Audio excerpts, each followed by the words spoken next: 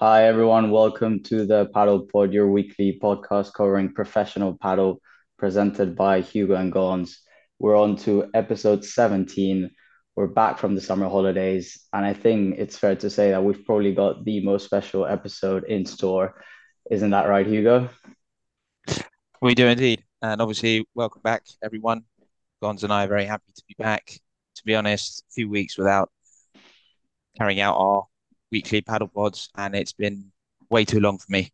But yeah, as Gons just mentioned, this is the biggest episode yet because we have Nico joining us. Nico, great to have you here. No, it's great to be here, guys. Thanks for having me. Perfect. So maybe let's kick off with a bit about your background, Nico. And yeah, it'd be great if you could give our listeners an introduction about yourself before we fully kick off, as we've got a lot of interesting questions to go through. So I am the lead English commentator, shall we say, for World Padel Tour TV. So odds are, if you turn on an English game of World Padel Tour TV, that I'll be the one commentating on it. But I'm half Dutch and half Spanish, so I'm not English or from a native English speaking country. I grew up in Amsterdam for the majority of my life. Went to study in the UK to the Uni of Gloucestershire. Did sports journalism there for 3 years. It was cut short a little bit because of COVID. Um, During my time, I'm kind of speed running my whole career here. During my time there at uni, I managed to get an internship at Real Madrid TV here in Madrid. And a year and a half later, so half a year after uni finished for me, they asked me to come over to Madrid and live here and work full time at Real Madrid TV. So that's what I did. I commentated on all of the Real Madrid first team games for about a year there, which was huge fun. I am a Real Madrid fan as well, so that was obviously quite fun for me. And from there, I started doing World Padel Tour. I first got called up as a replacement for the usual commentator, Alex Kirkland, who still does it, because he was going to the Tokyo Olympics, and he asked me to cover for him while he was going to Tokyo. And a couple months later, got a call, and here I am now at the World Padel Tour. So coming up on 2 years full time, but if you count everything, it's been 2 years and a little bit now since I first started commentating on World Padel Tour. So yeah, and here we are now. Wow, that's a pretty special rise to the World Padel Tour and then a very interesting path. I guess my first question for that will be, when did you actually start following paddle, and was it previous to the to being introduced to the World Padel Tour? I'll be honest. I didn't follow it a huge amount before actually starting to commentate on it. Obviously, I spent a lot of summers in Spain to see my family, so I was familiar with the sport and I'd played it before. But professionally, I hadn't really followed it. So ahead of my first couple of games there commentating, I kind of dove in head first in the deep end, and I really liked it, to be honest. I think the first tournament I commentated on was either Malaga or Valencia of 2021, and I did that with Ceci Reiter, the former number one. And yeah, I obviously relied on her quite heavily to do most of the actual insights, and obviously she's a legend of the game. She's been around paddle for 25 or 30 years, so she knows her stuff. But I told her, obviously, especially at the start, listen, I'm quite new to World Padel Tour, so I'm gonna lean on you for a bit here. But by now, obviously, I know my stuff now. Yeah, we definitely hear you when we're watching the games, and yeah, you definitely know your stuff by now. But I can imagine, obviously, at the beginning, it must have been quite a handful to get through. Yeah, and that's also when I got on board full time. One of the first things I did really was starting a database of just every player, every couple, every head-to-head matchups, how many titles, how many finals, ages, all that kind of thing, which has gotten out of hand a bit now because I've a lot of Excel sheets now with stats on stats on stats, and obviously I have to update those as well. So it's a big job that, but I'm a big, I'm quite a stats nerd. I love hearing a niche stat that probably isn't too, you can't really do anything with it, but it's still interesting to hear it anyway. And I do think that having stats ready is quite important if you're a commentator, because say which happens quite often, if you have say a physio timeout or a medical timeout can be up to 15 minutes. You got to fill that time, and that's as a commentator when you have to do your homework. Basically, that's when you have to be ready and be ready to improvise, and having stats is very important with that. And stats can also, I think, add context. Is say Bella's playing against Sanyo in a final, someone relatively new, a lot of fans are relatively new to padel. They might not know, that these are two of the absolute giants of the sport. And then I can say, listen, they've played each other so many times. They are both number ones for so many years, etc. So that's what I think is the power of stats, if you will. Yeah, I completely agree. I think both Gonz and I very much love our stats as well. And I actually hadn't thought about the fact that when there's a big medical timeout, you actually have to talk for pretty much 15 minutes straight. So that's a really good point. I wanted to ask you whether you personally play much paddle at the moment. I do. I wouldn't say much. I do play. I'm not very good though. Playtomic wise, we're talking about 2.5, something like that. But I keep saying it, but I actually do want to enroll in some classes and actually get good, because obviously I am representing World Padel Tour at the end of the day. So people assume you're good. So it might be actually time to actually start getting good as well, because I'm not very good at the moment. Fair enough. I mean, you got both Gonz and I. Yeah, we play a lot of paddle, and again, I think it's just a matter of practicing and probably getting a few lessons if you haven't previously. Yeah. I definitely need to enroll in a few. Yeah, I mean, I don't know if I say I'm a 2.5, I don't know if you guys can say if you would beat me or if you would wipe the floor with me or if you're about my level. The thing is, it's hard to know, because at the end of the day, people can lie on Playtomic, say that they're really good and play tournaments, and then Playtomic assigns you a level. I think I'm on like 4.5 now, 4.5 or something like that. But who knows? Maybe you're much better than the level you say. Well, I don't think so. I've got a long way to go. It's obviously because we have so many tournaments, it's hard to find gaps to play. But now that we have, a bit of downtime, this is probably not really got any excuses now. So I have to get out there and play, really. Nice. So, moving on, who are your favorite players? One male and one female. Um, Obviously, I try not to be biased when I commentate.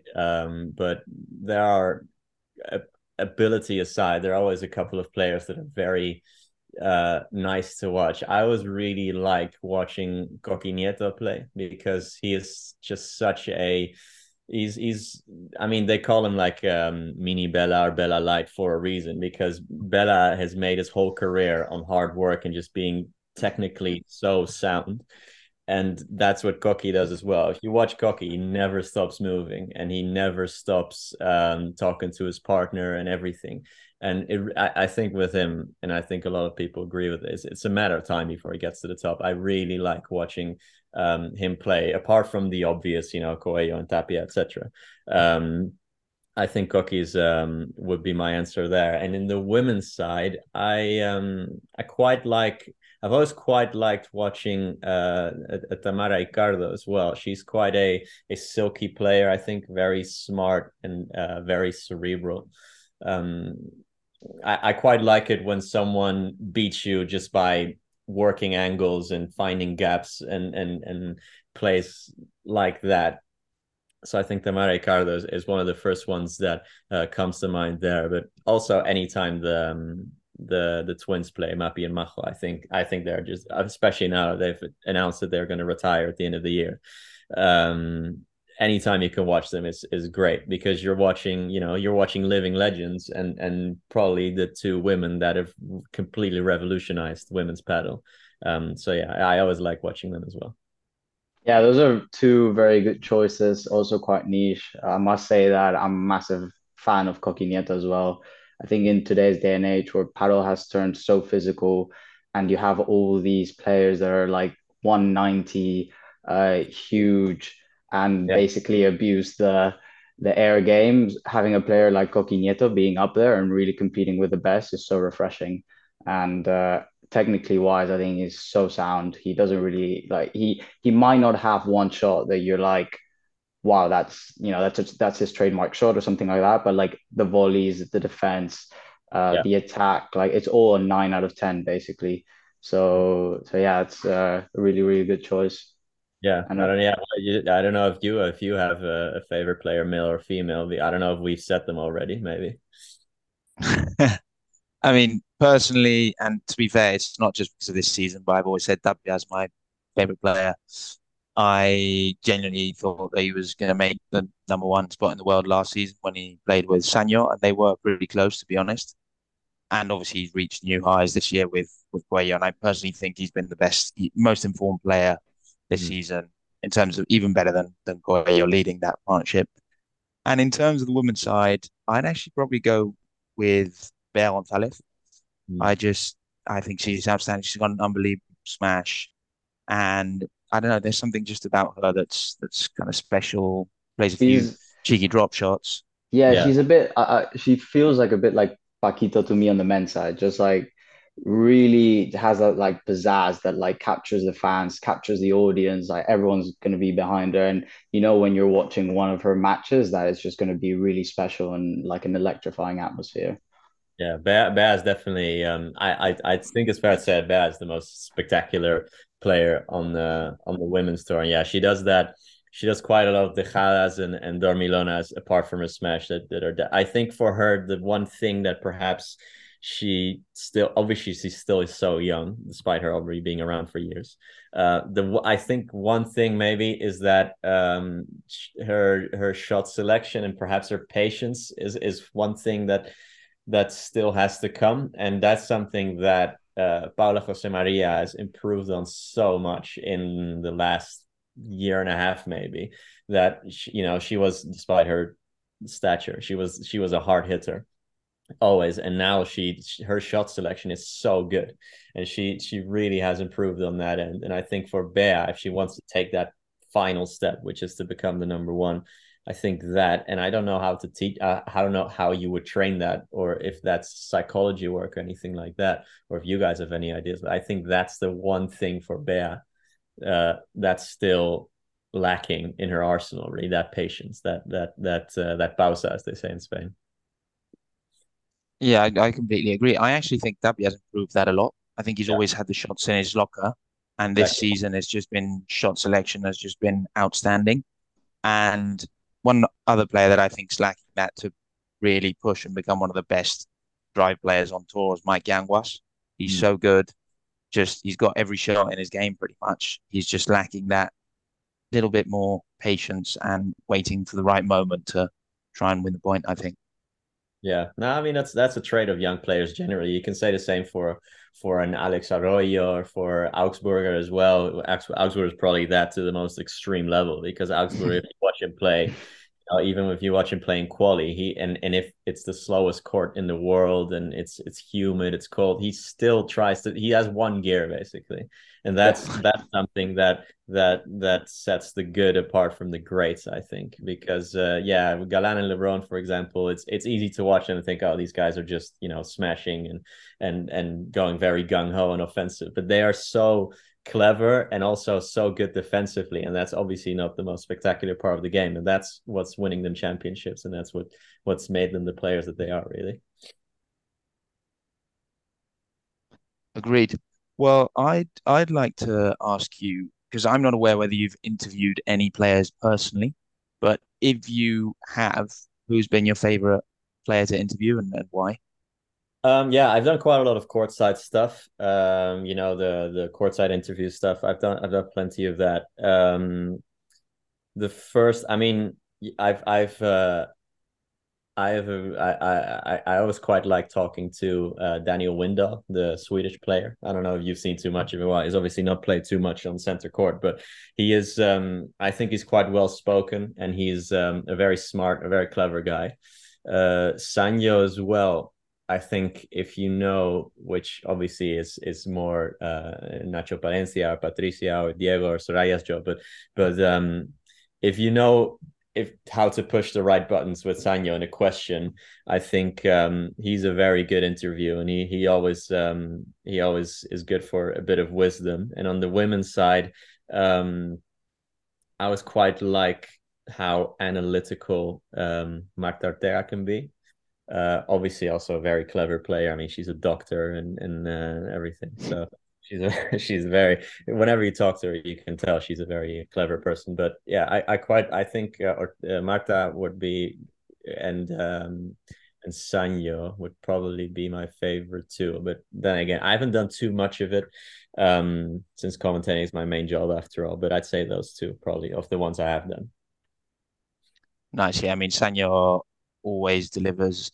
He even delivers stats or kind of half stats when he's doing interviews. It's just amazing to But listen to him. he's just like that though. Like whenever you obviously you bump into players nonstop when you're at the tournaments, but he is just like that. He's not there's a couple of players who are very different on and off the court because they're very reserved, and then obviously when you have the adrenaline flowing, you become someone else. But Sanyo is exactly the same, whether you catch him, on the court after a 3 hour match or at the hotel or at a restaurant or in the corridor. He is Sanyo is always Sanyo. And yeah, he's I think he's a very, very one of a kind player. I think once he is getting he is in the fall of his career now.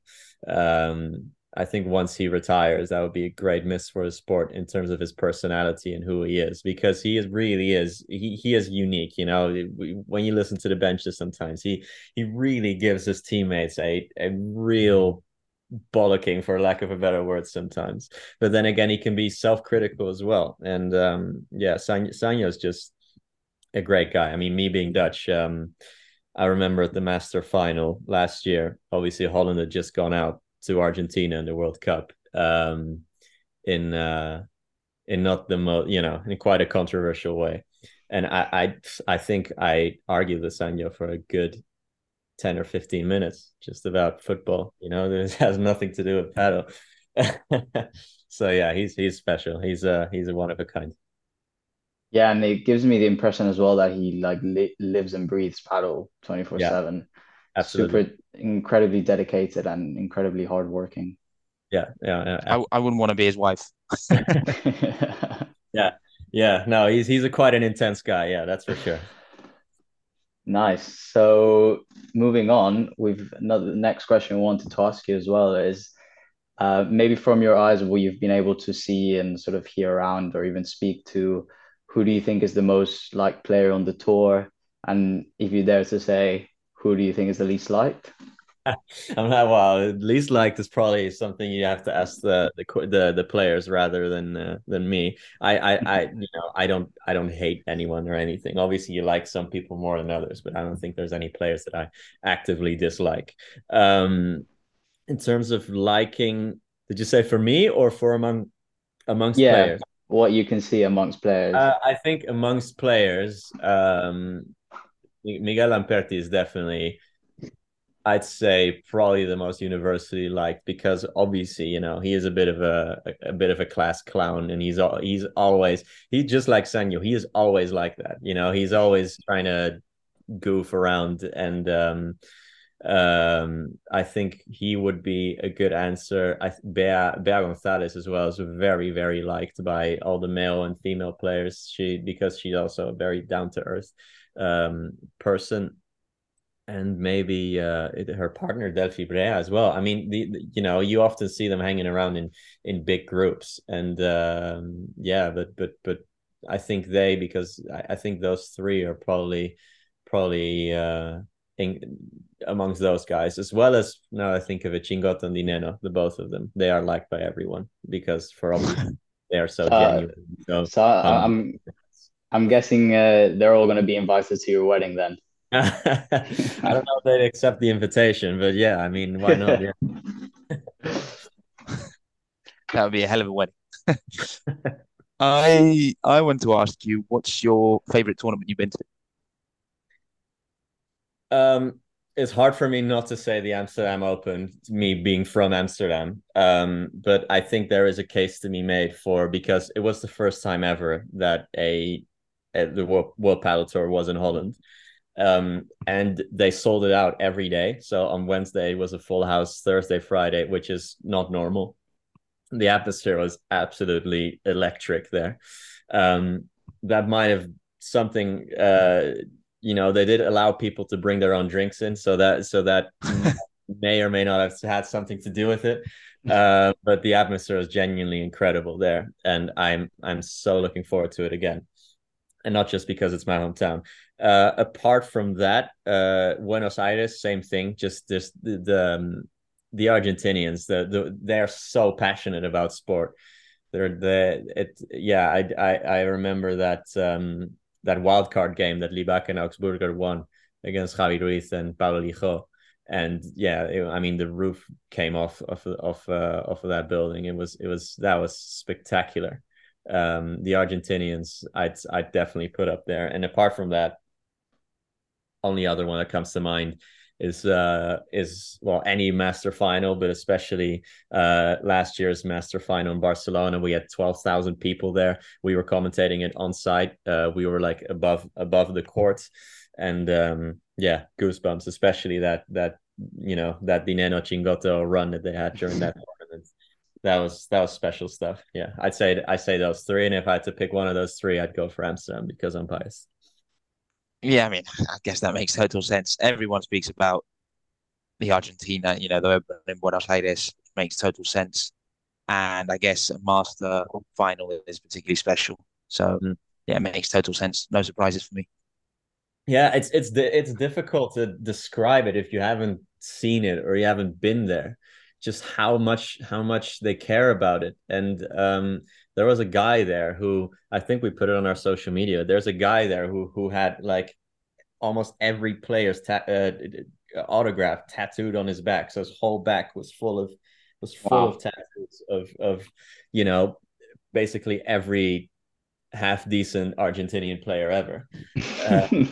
It's crazy. It's crazy. Like they were, the physio was being asked for photographs. The things like that. They really go the extra mile there in terms of fandom. They go ballistic. It's one of a kind, and Argentina should always be part of any calendar, I think, because of that. Yeah, indeed. And not only in paddle, obviously in football as well, they've got avid fans. So the next question we wanted to go to is, who's the player that has surprised you the most live in terms of playing and on court? When I've seen them in person, I mean, any player really, when you go to a World Padel Tour game in person, just like with any sport, really, the first thing that catches your eyes just how much quicker it is. It's so, if you're, especially when you're sitting courtside to do the interviews, like I've done a bunch of times now, you realize how fast paced it is. And I think someone like Galan, especially, you notice how, he's such a good volleyer. He's probably the best volleyer on tour. And you notice how sharp every shot of his is. Like every forehand, backhand, volley, it almost grazes the net. Every one of them. They're such low and true shots, and the pace on the ball as well. And obviously that's always the difference between, when you go up a step from the top 100 to top 50 to top 10, is just that the intensity goes up. And I think Galan, for better and for worse, is probably one of the most intense players, and also in terms of his technique, because he is probably the one that really caught my eye in terms of how how fast he plays when he plays. That's really interesting. I'd never thought of it, but he is pretty much like perfect paddle player. If you've designed a paddle player's ground strokes and volleys, it's just like textbook stuff. So yeah, totally agree. I actually wanted to move on and look for some stats now that you are a stat geek, much like we are. So I want to ask you if you have any idea how many viewers on average does the World Padel Tour have in the UK per match? In the UK, it's hard to say. It's hard to say in general because midway through 2022, we used to have like separate streams for English and Spanish, right? And then halfway through last year, we basically put it in one stream, and then within the stream you can choose your audio track basically. But because of that, we don't have separate stats coming in for who's listening to what. But I can tell, these are all live viewership stats, so not people who go and watch afterwards, which is a very high percentage. But our tournaments usually this year get seen anywhere between 1.5 or 2 million times live. So that's not counting people who watch it on demand afterwards. And going off the stats from when they got fused together, usually the English viewership was around 10, 12, 15% of the Spanish viewership. So if you take 2 million, for example, then maybe 200 and a bit thousand are watching the English stream. But then again, I don't know if that's still true. I'm just basing this off the stats we have from last season. And in UK specifically is more hard to say because I only know the stats from World Padel Tour TV, which is our in-house service in the UK. World Padel Tour gets broadcast on BT, which is TNT Sports, I think now. So yeah, I don't know their numbers, but I imagine because of how quickly the sport is growing there, even though they still have a long way to go. I imagine it's grown exponentially just like everywhere else. But yeah, in general, the English viewership was something like 12-15% of the Spanish viewership, which is obviously quite a small percentage, but we'd like to think that that's going to grow over time. And obviously in absolute numbers, it's still quite a high number. Yeah, and I mean, to be honest, sorry, you go for it, Gons. No, go for it. No, all I was going to say is that they are still quite big numbers given the infancy of the sport in the UK. Until very recently, you only had about 150 to 200 courts across the whole of the UK. And no one really played the sport. So, no, I mean, it's all of this stuff, especially outside of Spain and Argentina, you really have to put it into perspective of that English coverage didn't even exist, I think, until 2020. We used to do only Saturdays and Sundays live, and the rest, and a recap video on Friday. That's it. So we used to do up until the end of last year, we only used to do 6 games live, really, and now we do 24 games or 30 games if it's a master. So our coverage is literally gone up by 400% in the span of 1 year. So yeah, it's still very much in its infancy, and this is obviously something that's only going to grow in quite spectacular fashion now in the upcoming years. But yeah, like we were saying, it's in absolute numbers, it's still a couple 100,000 people, still quite a high number. Yeah, and that 200,000, the number you were quoting, is that per tournament or? Yeah, that's across the whole tournament. Yeah, but that's, like I said, that's only live. Live. So that's only people watch it live. Yeah, it depends per tournament, but that is still pretty spectacular. Yeah, that's still a very high number, and obviously we have our own app now instead of doing it on YouTube like we used to do, which by now we have quite a lot of users. I think we're coming up on 900,000 subscribers on that platform. But still, to take it away from YouTube and start your own platform is obviously a risk you're taking because YouTube is so readily available. Higher but yeah, friction.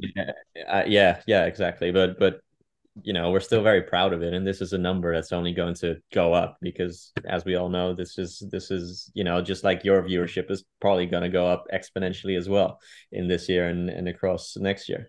Well, we hope so, at least. Yeah, fingers crossed. But yeah, maybe somewhat related to this. I don't know if you'll be able to tell us, but are there any surprising countries that are English speaking, or let's just say non-Spanish speaking countries that there's some viewership that perhaps has surprised you? Well, ever since we did the Miami Open last year in the USA, that had a big viewership then in the US, and obviously not as much now, but there is quite a significant number coming from the US, and I know, I know that's not entirely uh true because I know a lot of people in Spain get a VPN in the US and so they can watch it live. Um, but still, the US is still it's not big there, but it's bigger than I thought there. And apart from that, I mean, it's the usual suspects really. Apart from Spain, Sweden is the biggest one, then Italy, Belgium and the Netherlands both some of the biggest non Spanish speaking countries as well. So surprises, I don't really know. Maybe the US, but yeah, then again, we don't know how much of that is actually US people and how much is just Spaniards trying to find a workaround. Yeah, very interesting. Yeah, I mean, to be honest, the US is quite surprising. I know there's other kind of fast-growing sports growing there, like pickleball, for example, which is going through the roof, and I'm sure Yeah. paddle's still not at that level, but it's great to see because at the end of the day, any sports that's big in the US is going to attract a lot of money. Has either of you ever played pickleball?